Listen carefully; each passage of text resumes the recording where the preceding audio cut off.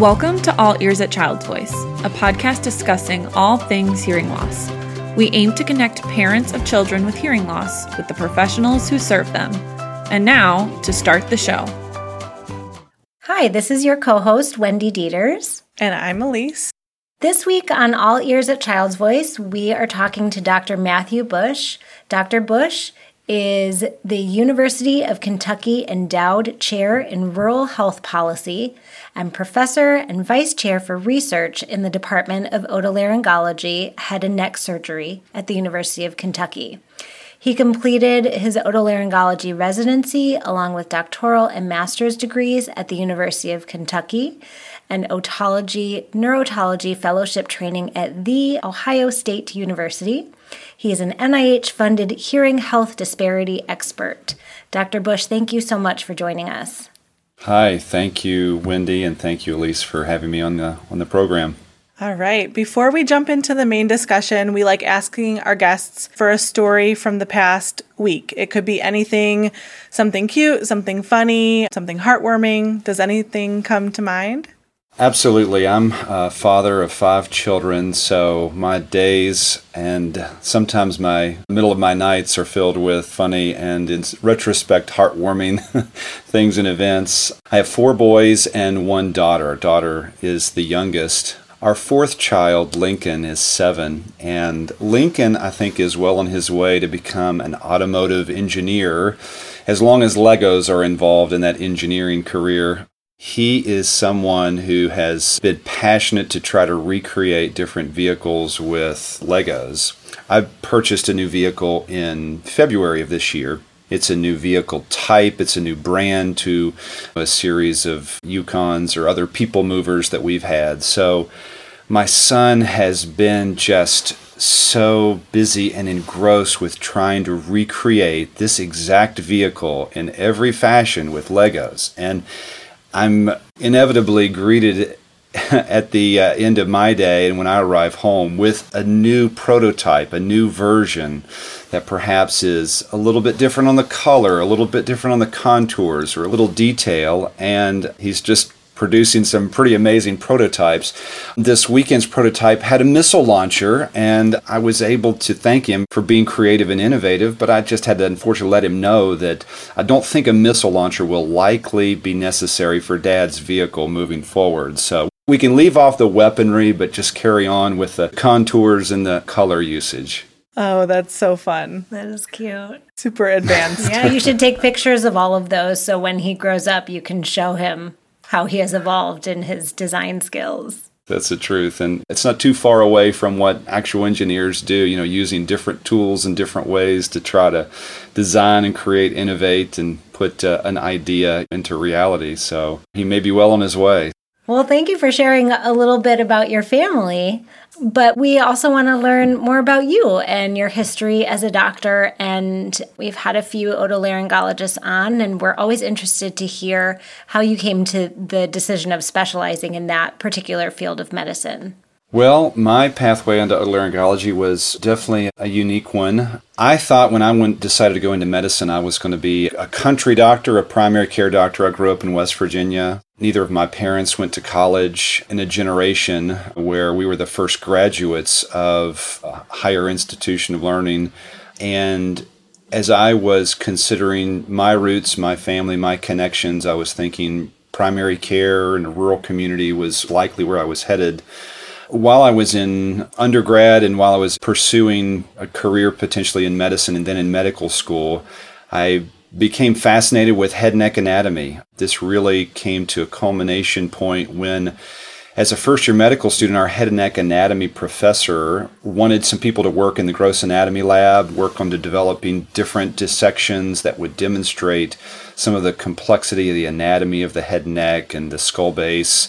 And this professor was just infectious with his excitement and zeal and love for the anatomy and the complex function of hearing and all the unique senses that come along with the head and neck. And I worked with this researcher and this anatomist in his anatomy lab during the summers and just became absolutely enthralled with head and neck anatomy. And I really didn't realize at the time that otolaryngology was the primary field in medicine to manage and take care of disorders of the head and neck. But it was crystal clear as I became involved in the clinical rotations that otolaryngology was really going to focus on this region of the body that I had studied inside and out, backwards and forwards, and really became so accustomed to. So it really was a love for anatomy that and the function that goes along with the complex anatomy that led me into the field.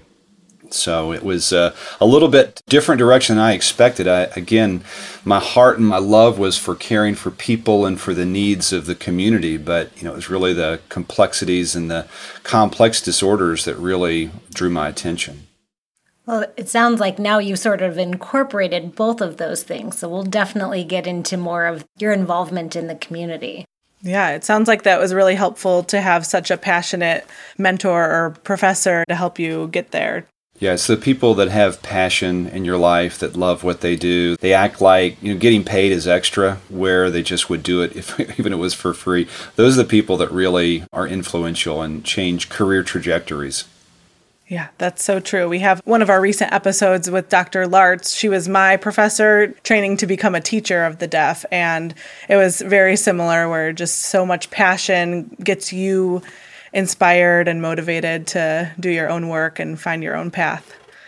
It sounds like the field of ENT is very broad. You probably see a wide variety of patients and all of your different colleagues. What are your main interests in that field, or what do you enjoy the most?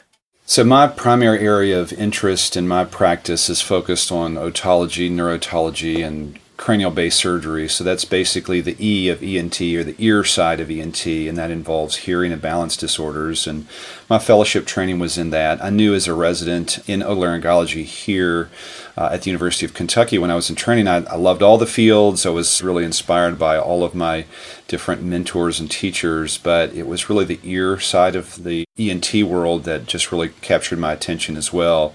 The complexities of the types of surgeries, the types of conditions that we could treat. So as a physician, I've just absolutely loved taking care of adults as well as children that have conditions that affect their hearing and their balance. And those conditions may be caused by congenital disorders, tumors, complications of infections, or some other type of disease process that causes it. But the sense of hearing is such a personal and important sense. It influences communication and identity within society in many ways. And then balance dysfunction and balance disorders dramatically affect people's quality of life and ability to function, ability to work. So I feel like as a physician working in a field that involves those two particular senses of balance and hearing, it has a lot to do, and I have an important role to play a positive impact in their life to hopefully improve their quality of life and address those conditions.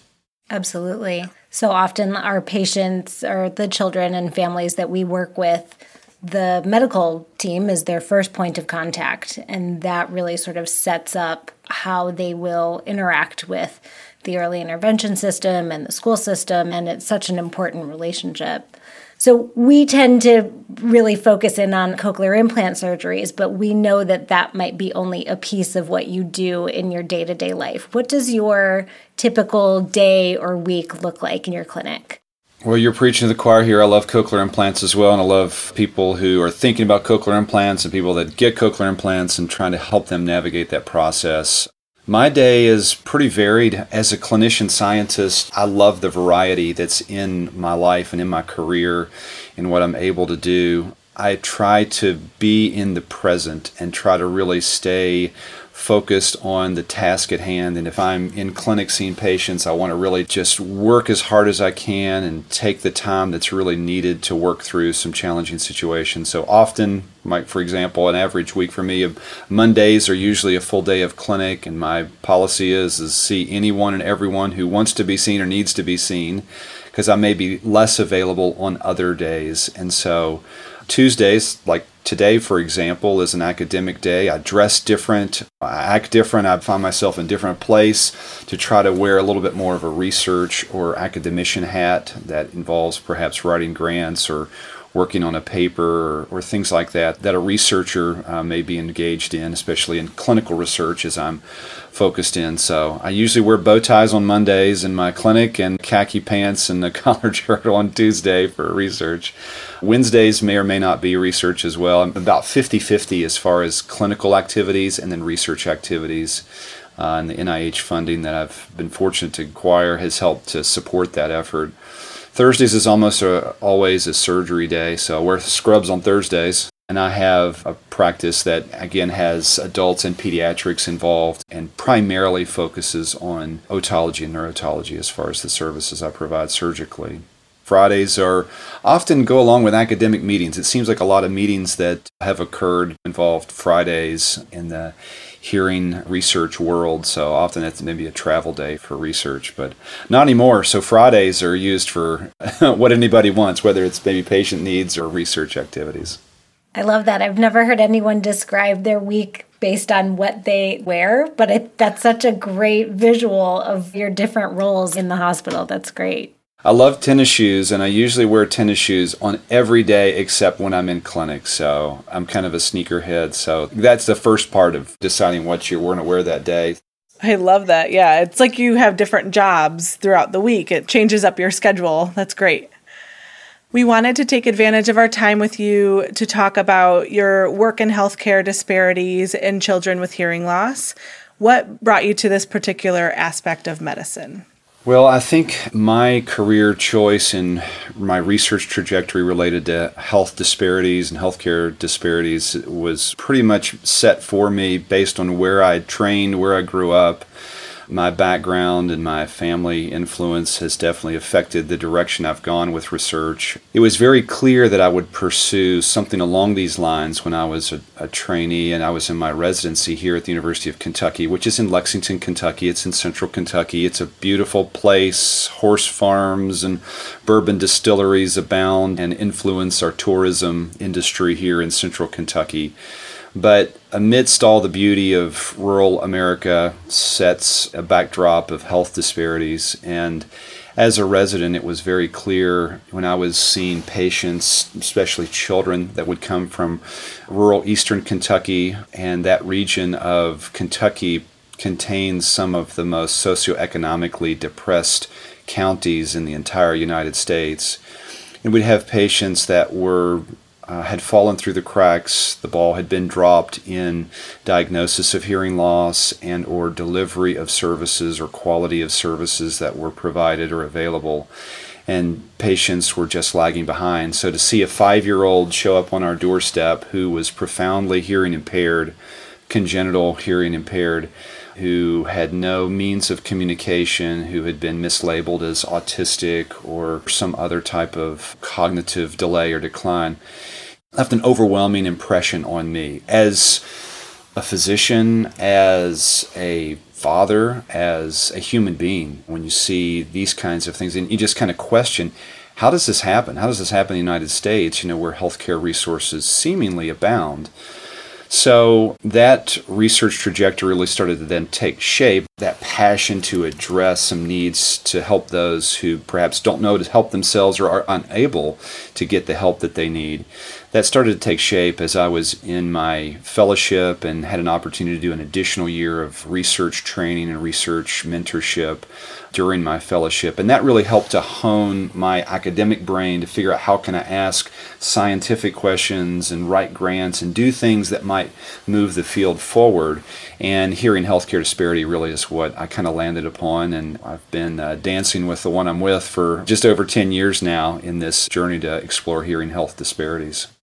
Yeah, that's why we wanted to talk with you. I think we have all of these studies that show early identification and amplification, and intervention is what creates success or meets outcomes. But I think that this is really the absolute biggest issue. It's access. It's how people access healthcare and how they get into the system in the first place. So like I said, that's why we wanted to talk to you. So we're really excited to dive more into this. So just so everyone kind of starts off in the same page in terms of our listeners, what are the current recommendations for identifying and treating hearing loss in the United States?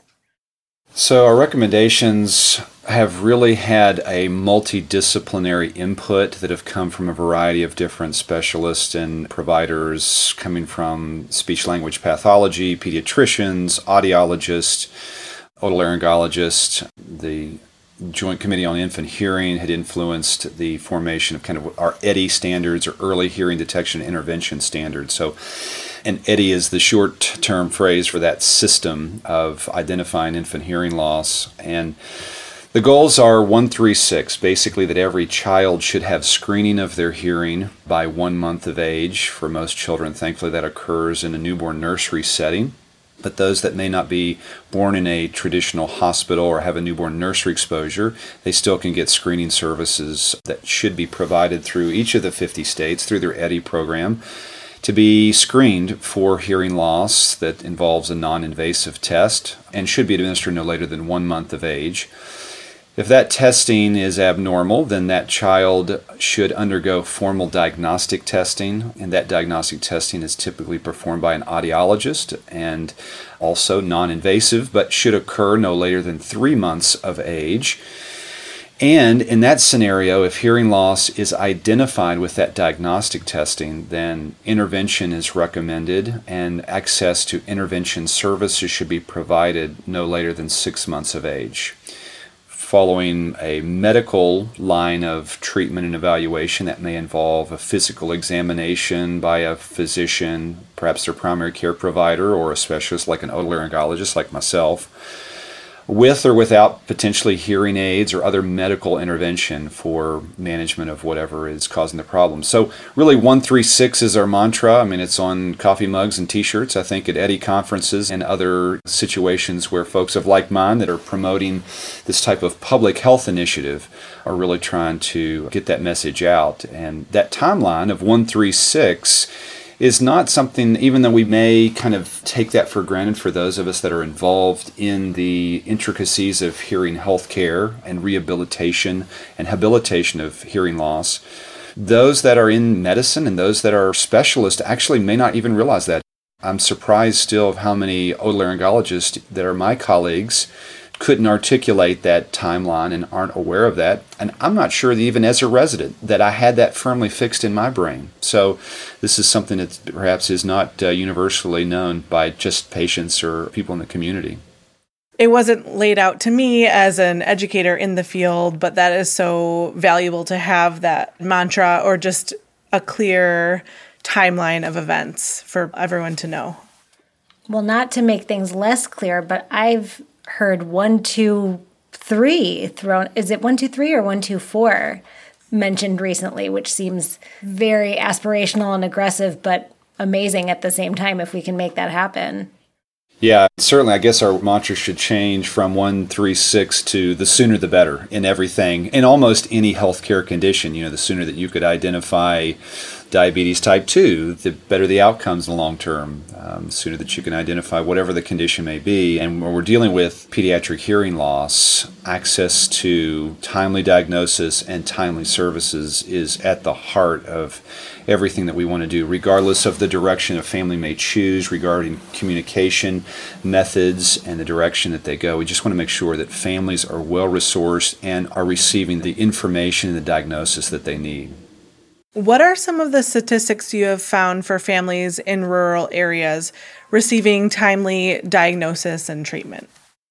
So I feel like after 10 years of hearing health disparity research, I feel like we're just scratching the surface. So I think that it's an area of research that needs a variety of different people to be involved and to engage in work. We're one of the first groups to investigate pediatric rural hearing loss and some of the timing and some of the factors that have influenced disparities and some delays. But in some of the work that we started with initially, we partnered with our state EDI program and our administrators to try to investigate the data that is always tracked, that is then eventually reported to the CDC. But not much was done with that data on a research side.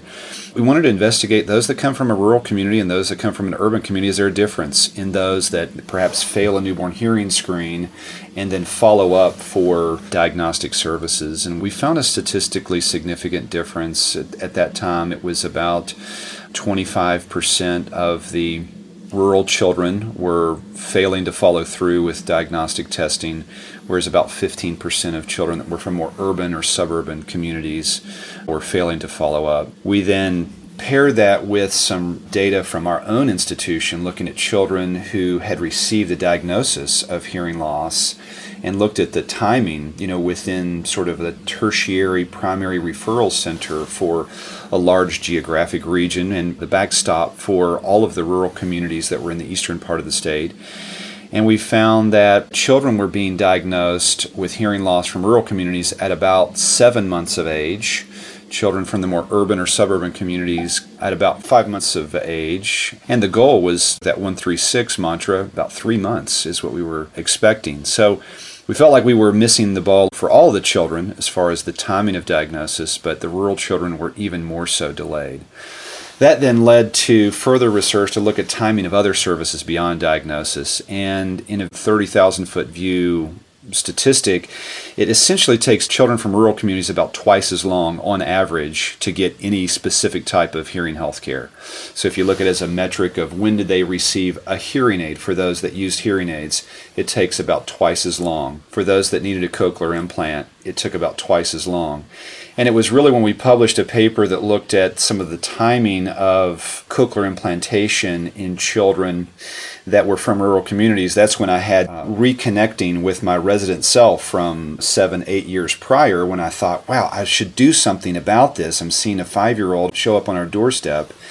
When we published a study that looked at children that came from rural Appalachia were implanted at around 5 years of age compared to about 2.5 years of age for more urban or suburban children from central Kentucky.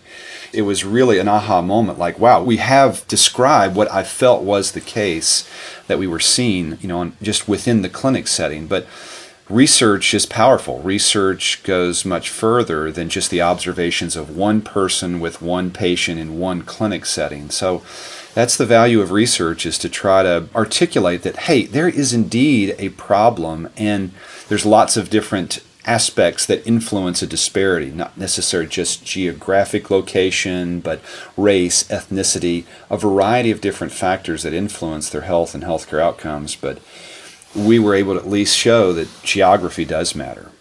So what are some of those other factors or barriers that you've found outside of just geography? Because I think the more that we understand what those factors are, perhaps we as clinicians, that's where, and I'm sure this is your hope as well, once we understand all of this, this is where we can hopefully try to get information out and services out.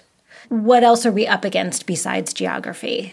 So I think when we begin to look at access to care and like who's getting care and who's not getting care, what's influencing outcomes, we have to begin to have conversations with colleagues in public health that look at healthcare and health conditions on a broader scale, on a broader basis, and borrowing from the public health field, the social determinants of health that have these major domains or areas that kind of influence how and when and if patients actually receive care.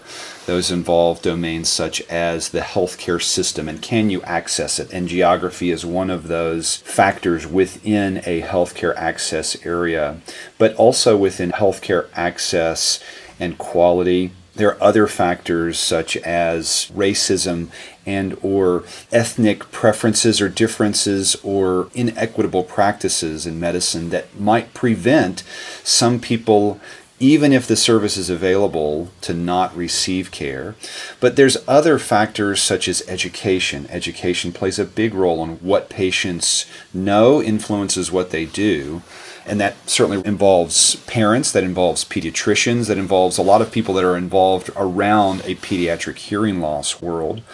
There's factors such as their neighborhood and their environment. What is the safety of the environment or the condition of the environment, proximity to services, or the way that a neighborhood is set up to promote health? how else does health disparities influence? It also influences by the social culture and the community context. That also very much influences where people go and what they do. And then, of course, economic stability, the socioeconomic status of individuals, and perhaps the type of insurance influences those things. And we've seen, at least when you study rural populations, we've seen each of those social determinants of health having a role and having an impact in pediatric hearing health care. So from the lack of local providers influencing delays in care to lack of understanding or education of the patients or the parents or the pediatricians or other providers about the EDI guidelines. And even in a community context, this may be the only child perhaps within a neighborhood or community that might have something wrong with their hearing, and perhaps it might be dismissed or dealt with in a way that might be preventative to timely health care. So all of these things have had nuances and influenced, and you pick this up through different methods, whether that be qualitative research or quantitative research. There's different ways that you can understand it. So when you talk in that way, it seems so overwhelming. There's so many different factors that we have to take into consideration, and it seems sort of insurmountable, which I'm sure you've had those feelings as well. You know, my mind is just spinning. We need more diversity in speech-language pathology and education in our students. We need a wider range of diversity in our field. We need all of these things. But what are some things that you feel are important that we can do right now to improve outcomes for families in rural areas? What can we as clinicians do? Well, the first thing is just don't let feeling overwhelmed lead to inactivity or lethargy or just defeatism. To do nothing is clearly the wrong thing. So do something, and do something positive is, I think, what I definitely have learned. And as I mentioned before, that even after 10 years of devoting myself, and instead of doing the cool research like everybody else, of doing this type of basic science work on a cochlear protein or this kind of novel device development, I've been a weird public health researcher in otolaryngology. First of all, listen to your community, listen to your patients, and see where there are some similarities with some of these findings and some of these areas, these social determinants of health domains, and say, in our community, we feel like we're just really dealing with true economic disparity. We're really just dealing with the oppression of poverty to overcome this particular area. The patients know, they understand that there's a need. They just can't afford the care, and it's the socioeconomics. And so what can we do to leverage some interventions and some support to address that socioeconomic depression?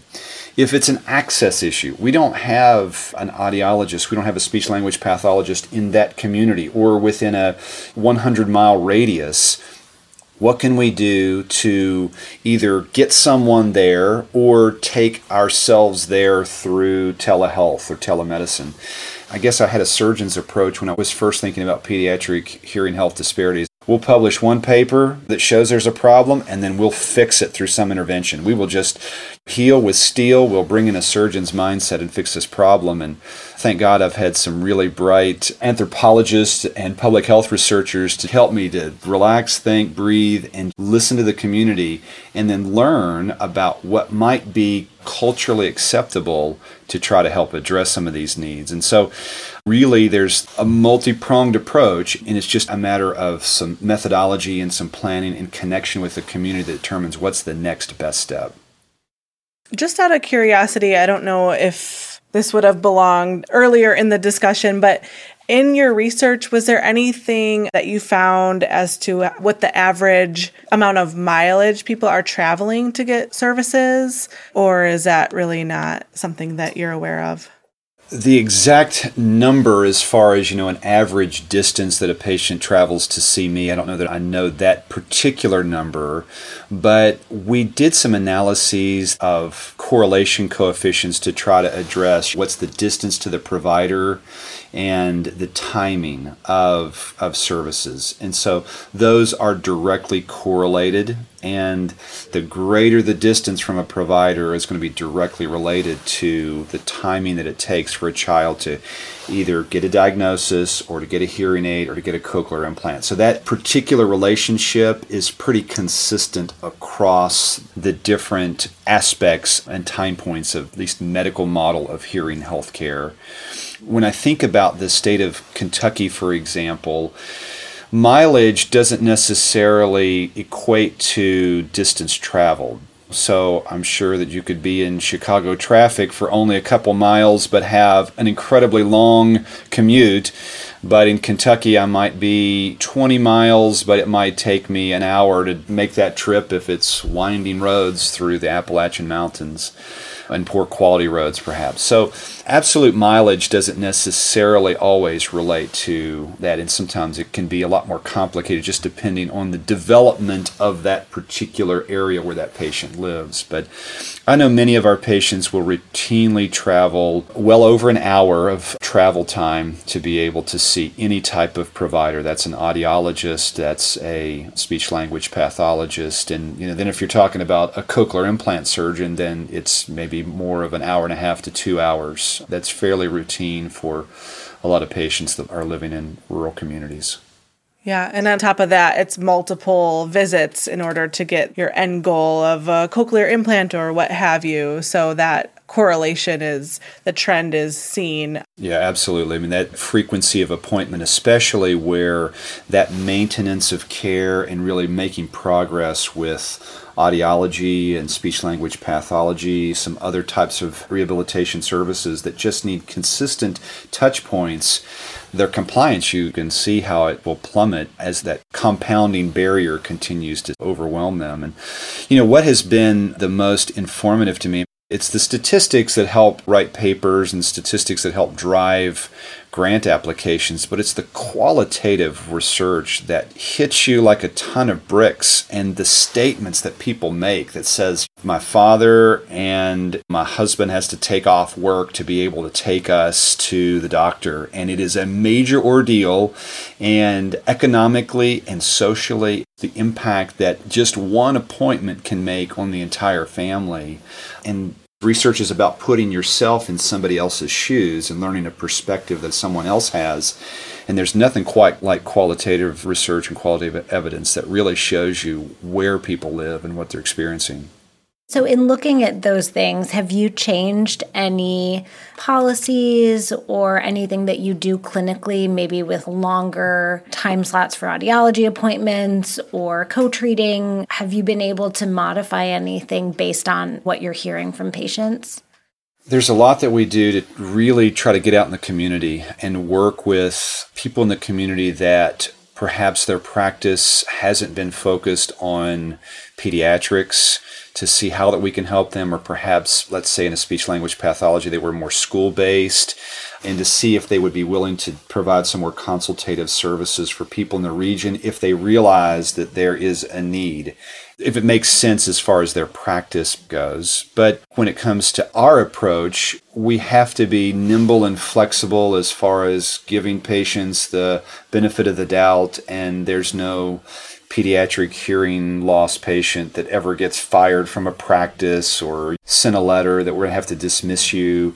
We want to also make ourselves more readily available by finding ways to be in satellite clinics. Even if that doesn't mean turning a profit for our clinic, it's doing the right thing. It's helping to really meet the need for a population that needs it, and just being smart about how we try to influence our care. But I do think that type of research finding then influences the work that we do. Like, can we develop an intervention that says, okay, maybe we can't physically be there, but what we can do is try to provide some intervention that will then help that patient or help that family get the care that we need. That's currently the phase that we're in now, is doing a bit more of interventional research, and specifically with a patient navigator program.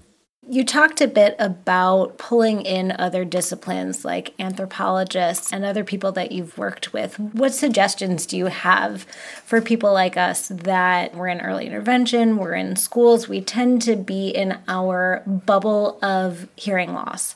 How do we branch out? What other professionals should we be working with to get some of this information about our community? Well, if you look at fields of medicine or fields that are trying to address problems that might have some connection to some of these same social determinants of health. So, for example, if you're dealing with diabetes care or if you're dealing with some other kind of chronic care, what does some other discipline do and who all do they bring into their multidisciplinary planning?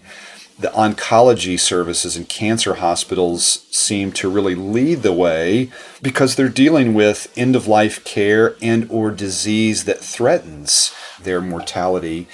So oncologists and oncology programs are really trying to think in a very multidisciplinary way. They're involving social work. They're involving community resources and community partnerships. They're involving telehealth and other providers such as radiation oncologists that may be outside of the mothership or outside of the cancer hospital that could provide care because that cancer patient won't come the hour and a half to the university cancer center. They will be willing to travel 15 minutes to the more local regional cancer care center. So one of my mentors is a head and neck oncologist who has a background in public health. And some of his ideas of some things that they were doing to help their cancer patients, I thought, totally different disease condition, a different population, but we could apply some of these same principles. And even that patient navigation is a prime example. That was born out of an oncology field.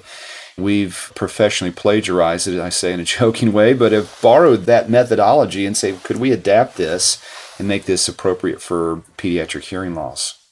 Yeah, that sounds like that might be part of where a lot of different fields can be evolving to. Are there any other thoughts you have on where you see the field of ENT evolving over maybe the next 10 years? Obviously, I'm biased as I say this, but I have been involved in bench research. I've been involved in basic science and sort of the traditional wet lab research. And I certainly think that's a need for us to continue to innovate and discover and explore the intricacies and the complexities of the human body and the disease conditions that affect it. Certainly the intricacy of the anatomy and some of the physiology function is what drew me in the field to begin with as a medical student. However, I feel like we're going to be called upon to look beyond the microscope and the bench lab and push ourselves into the public health arena. We have treatments, we have options to be able to provide for patients that can improve outcomes, that can improve quality of life. It's going to take a matter of getting those types of interventions into the hands or perhaps into the ears of the patients that need them. And so moving towards a more public health approach is going to involve research in prevention of the development of noise-induced hearing loss, perhaps in an aging population or teenagers that are exposed to recreational noise. Also population health and how do we develop programs such as how the EDDI system was developed and administered within each state. All that is continuing to evolve and change. And then how do we influence and address policy related to that? So I think it's going to be incumbent upon not just ENTs or laryngologists, but every discipline that's interested in hearing healthcare and the hearing of a child and any individual to address this in a public health approach and to think like public health researchers. I think we now have a generation who's willing to consider public health as we've all been facing surges and pandemic research that has come from the classrooms of public health. But public health has more to do than just pandemics, COVID, and the Spanish flu. It's involved in how we think about hearing loss. As you mentioned that, I'm thinking back to an episode we did with someone from the National CMV Foundation and all the work that she's done to try to get screening protocols put in place. And a lot of that came from parent-led legislation, parents working with professionals, public health and medical professionals, to get more awareness for CMV. And we still have quite a long way to go, but the awareness also seems to be driving some of the technology. I know they're looking into a vaccine for CMV. So I think sometimes it's so easy to be overwhelmed and think about how big these issues are and all the work that needs to be done. But like you were saying, if we take a step back and look at what we can do and what we're motivated to do, all of these things tie together. Timing is everything. And when I was jumping into this research field, initially I thought, we'll publish a paper, we'll define the problem, and then we will do telehealth. We'll do telemedicine, and we'll do teleaudiology, and we'll do everything. It'll fix the problem, it'll be easy. And it was very, very clear that that's not the solution. It's not the holy grail. And the time wasn't right with the specific population I was studying. I do feel like the patient navigation work that we have been investigating currently evolved from ideas and input that were coming from the community. Now, telemedicine and telehealth very well could be a key part of the future in that discipline and within this community and this population that we study, because a pandemic has pushed everyone to a virtual and tele-everything. And so we are now having many, many rural families who have had to either purchase a device or increase their bandwidth, literally and figuratively, to be able to facilitate education of their children or interaction with coworkers and maintain employment. So that type of rapid technology development and access to the internet services has changed dramatically in the last 2 years with the pandemic within rural communities. So the time may be right now to investigate that further within our particular community.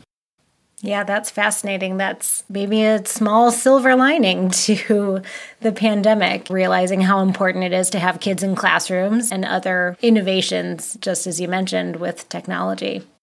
Any general advice you have for our audience? Well, I'll tell you, this is a time where it seems like our world's being pulled apart by disease, distrust, discord. It's seemingly a dangerous place to live. It's always important to be kind, to just be gracious and to be kind, take care of and demonstrate daily, simple, uncommon kindness to everybody that you come in contact with. It's never anything that I would regret or look back on with discouragement. But I think as you think about kindness and how you address that in a proactive way is to be intentional and directional with your kindness. To be very focused on the people that you overlook and the people that you don't consider. I think if anything we learn from disparity work is to consider people that are not like you, to consider people that don't come and see you as a provider, as a clinician, that they may never grace the threshold of your doorstep. Be intentional and be directional about who you're trying to be kind to and how you're trying to display that, and then really move forward in a very directional way in how you proceed. I love that. Thank you so much for joining us today. It was so great to hear about all your research and your perspective. And I think what you said earlier about banding together and working together, all of the professionals to help the public health is great. That's such an awesome perspective to have.